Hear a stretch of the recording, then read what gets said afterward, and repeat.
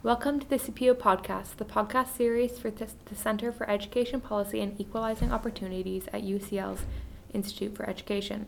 In today's episode, Jake Anders, an associate professor of educational and social statistics at UCL and deputy director in CEPEO, will be talking about his research in the British educational research journal called Determinants of Private School Participation, all about the money.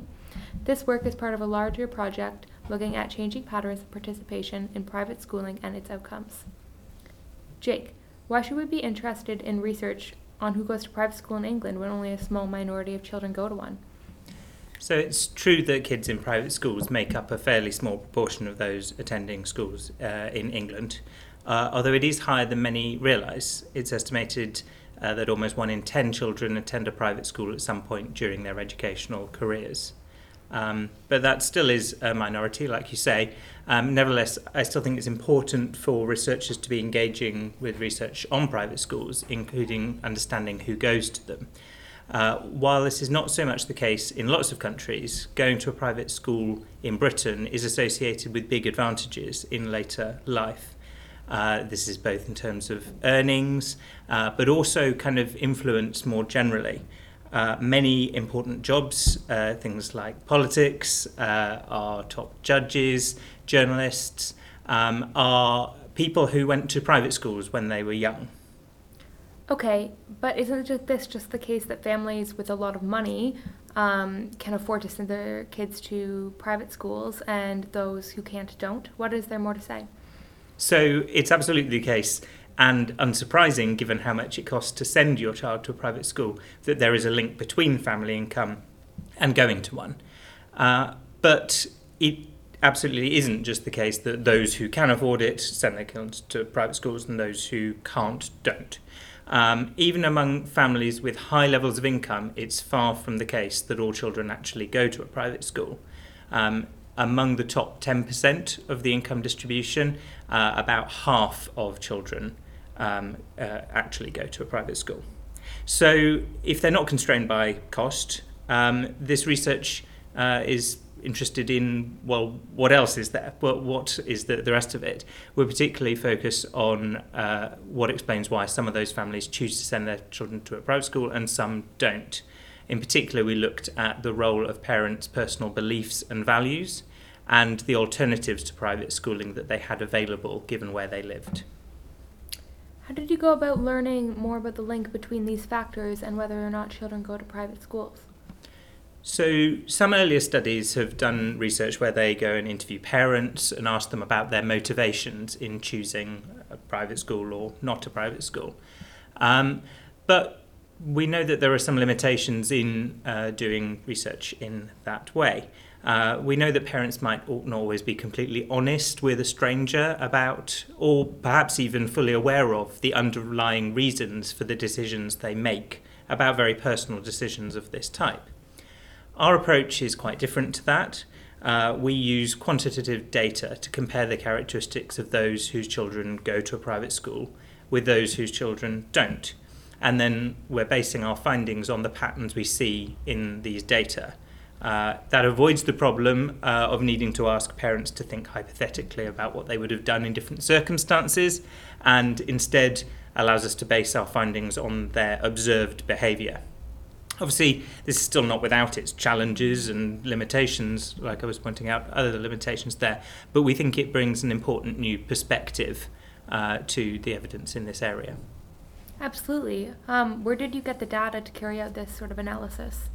So we carried out this particular analysis using data from the Millennium Cohort Study, which is a large-scale research study, also based at UCL, over in the Centre for Longitudinal Studies. The aim of the Millennium Cohort Study, or MCS, is to follow a group of children who were born in the year 2000 and their families, asking questions about children's development, their educational progress, and family life more generally. The sample is designed to be representative of families across the UK, although in this work we've focused specifically on children in England, children and families in England, because of the differences in education systems between England and other countries in the UK. the data from this study allows us to paint a really rich picture of families' circumstances and find out about those educational decisions they've made, meaning we can look at the links between these factors among those taking part in the study. You mentioned that you particularly focused on the role of parental beliefs and values and the alternatives parents might be considering when they choose to send their child to private school. What did you find about the importance of parental values?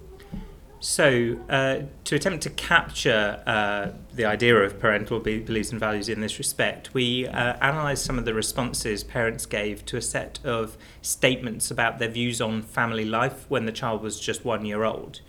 One of the particular measurable values that seemed to emerge from that analysis we referred to as traditional values.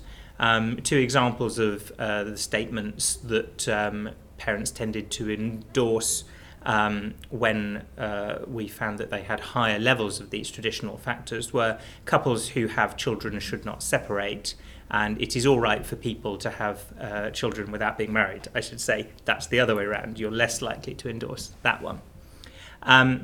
We found that even when we compare families with similar levels of income, parents with higher levels of those traditional values were more likely to send their children to a private school. And that's particularly important in explaining the variance in private school attendance among families with high levels of income. This is a finding that's similar in spirit to earlier work by Professor Stephen Ball, whose interviews with parents identified that for some people, private school is a possible but unacceptable choice.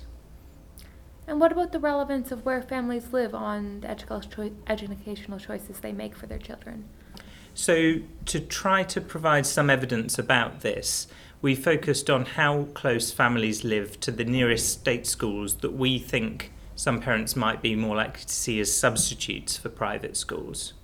By doing so, we're able to observe that families who lived closer to academically selective grammar schools, but those are within the state system, or again state schools that have been judged outstanding by Ofsted, the England's sort of schools regulator and inspectorate, are less likely to send their children to private schools. So when they live closer to one of those sorts of schools, they're less likely to send their children to a private school. Some of this difference could be caused by families deliberately moving to be near to schools like that, which are often in areas with higher housing costs.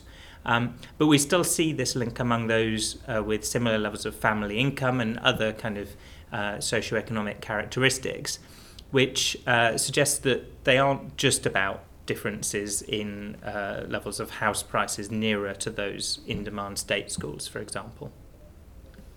So overall, this work has told us new things about some of the reasons, beyond basic finances, that parents might decide to send their children to private schools. In particular, among parents with low levels of traditional values, it is much less likely that they will choose private schooling for their children, no matter how much income they earn.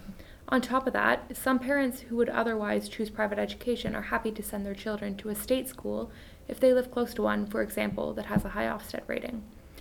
What are the key wider messages from these findings? I think that findings such as this should make us mindful of the complexities of decisions parents make about private schooling and about where they send their children to school more generally. It's neither the case that parents who can afford it will send their children to private schools and those who can't don't, as we see from the importance of parental values in predicting private school attendance, especially among families with high incomes. Nor is it the case that there are private school people and state school people who are completely separate. We can see this from the findings about differences in decisions among those who live close to state schools parents seem to find particularly attractive to send their children to. This can be important for technical reasons when we're doing further research to understand whether there are kind of effects specifically from attending a private school on children's later educational and wider outcomes. More broadly, though, these findings have implications for our understanding of the dynamics at play in terms of our wider education system and whether this provides opportunities for all children. Thanks so much, Jake, for your time, and thanks for listening to the CEPEO podcast. You can find more about Jake's work and his role at the Center for Education Policy and Equalising Opportunities on our website at www.ucl.ac.uk/CEPEO.